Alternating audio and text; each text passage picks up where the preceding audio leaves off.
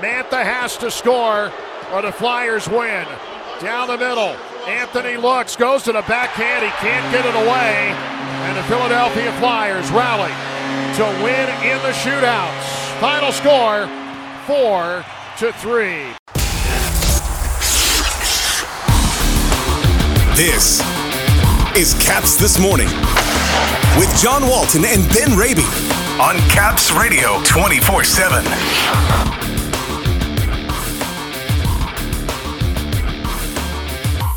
A point, but a tough shootout loss last night in Philadelphia.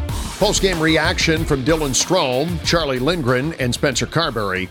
And a busy weekend awaits in Nashville and in Carolina. Good morning, everybody. Today is Friday, December 15th. Welcome to Caps This Morning here on Caps Radio 24/7. The Capitals did not leave the city of brotherly love empty-handed last night, but after two one-goal leads disappeared in the third period, Washington had to settle for just one standings point in a 4-3 shootout loss to the Flyers at Wells Fargo Center. After a scoreless first period, Bobby Brink scored in tight on Charlie Lindgren for his fifth goal of the year. That just 2:14 into the second period. The Flyers led 1-0. But Washington really took over for most of the rest of regulation, getting a terrific spin move and finish from Connor McMichael at the 3-minute mark of the period and just 46 seconds after Brink's goal. The game was tied at 1. Tom Wilson then scored a power play goal late in the period at 15:29 on a terrific cross-crease feed from Dylan Strome. It was 2-1 Caps going to the third period. Joe Farabee tied the game for Philadelphia, 5:25 into the final frame, but Strome then scored his team-leading 12th goal of the season,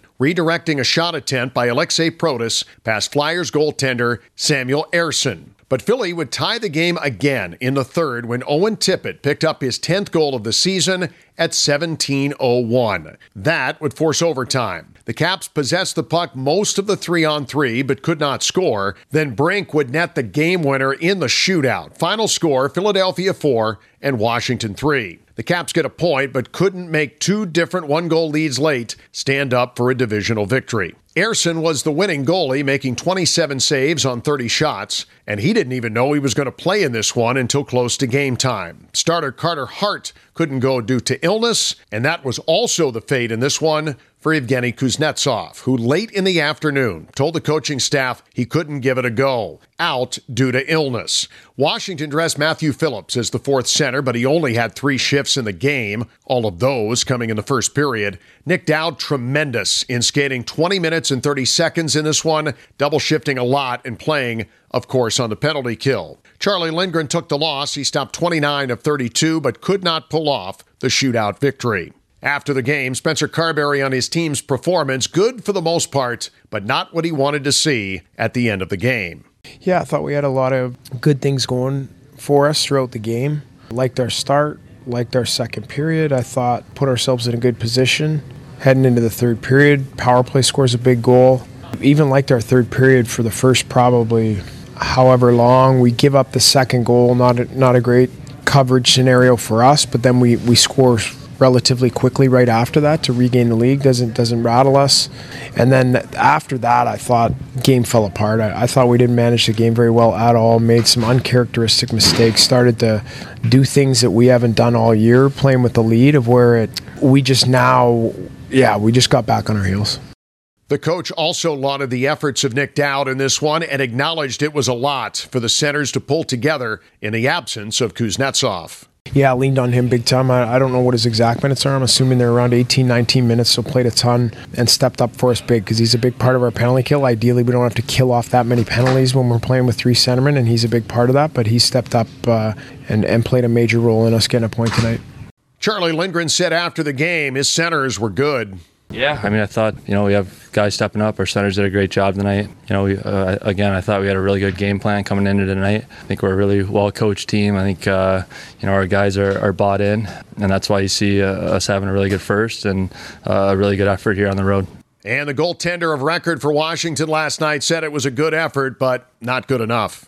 I think it's not what we're hoping for just because, we have we got the lead. We're up 3-2 with 2 minutes left, and then they obviously score the goal from just inside the blue line, goes through someone's legs right in front. But, I thought overall, we played a really good road hockey game. I really liked the way my guys played in front of me. I thought they played hard. I thought we played efficient, effective, and thought it was a really good effort by our guys. Strome, who now leads the team in goals with 12, on pace now for a career high, said after the game his team played well and it was hard to lose the game in a shootout. Thought we played hard, played well. We had timely goals and just a couple miscues defensively, and they tied it up. So thought we controlled play in overtime, and I like our odds if we play like that. Most nights. So obviously sucks to lose in the shootout, but I think take some positives and move into Nashville. He also talked about his goal and what he hopes the power play can accomplish after Wilson got one with a man advantage in the second period. Yeah, we just kind of Moshe made a good read to go up in the shooter there, and they kind of obviously didn't see that look, so the low guy was open, and he kind of faked the shot and just bumped it right down to me, and Tom made a good read to go back door. So I feel like we've had good looks in the power play. I hit the post right before that, and we had some good chances on the one before that. So keep that rolling, and hopefully we can get back to a reasonable, decent percentage and help our team win games. Obviously it's a big goal today, but there's going to need to be a game here where we get 2 or 3 or 4 and help our team win. So that's what we're looking for. One other note from last night, Alex Ovechkin had 4 shots on goal, but failed to score for the 11th straight game. The goalless drought now the longest of his long and storied career. Up next for the Capitals, a grueling 2 games in 2 nights, starting here in Nashville tomorrow night against the Predators at 8 o'clock. And then just 22 hours later at 6 o'clock on Sunday, a game in Raleigh against the Carolina Hurricanes at PNC Arena. Both goalies going to see time this weekend. We'll see tomorrow at the morning skate who the Predators will get at Bridgestone Arena and who will go Sunday in North Carolina. A look at the Metropolitan Division standings heading into action tonight. The New York Rangers leading the race with 39 points, and then 7 teams that are trailing the NYR, all within 10 points of one another. The Islanders hold second with 35. Philadelphia in third with 35. Carolina has 33 points in fourth. The Caps 32 in fifth. But Washington has played the fewest games of any team in the Metro. New Jersey is sixth with 31. Pittsburgh in seventh with 29. And Columbus holding eighth with 25. It's the Capitals and the Nashville Predators tomorrow at 8 Eastern. 7:45 airtime on 106.7 The Fan. And always right here on Caps Radio 24/7. Heard for free at capsradio247.com. Have a great weekend, everybody. For the latest on the Capitals and hockey news around the clock. Let's go, Caps! Tune in to Caps Radio 24/7. Listen online via the Capitals mobile app at capsradio247.com. Or ask Alexa to play Caps Radio 24/7 on TuneIn.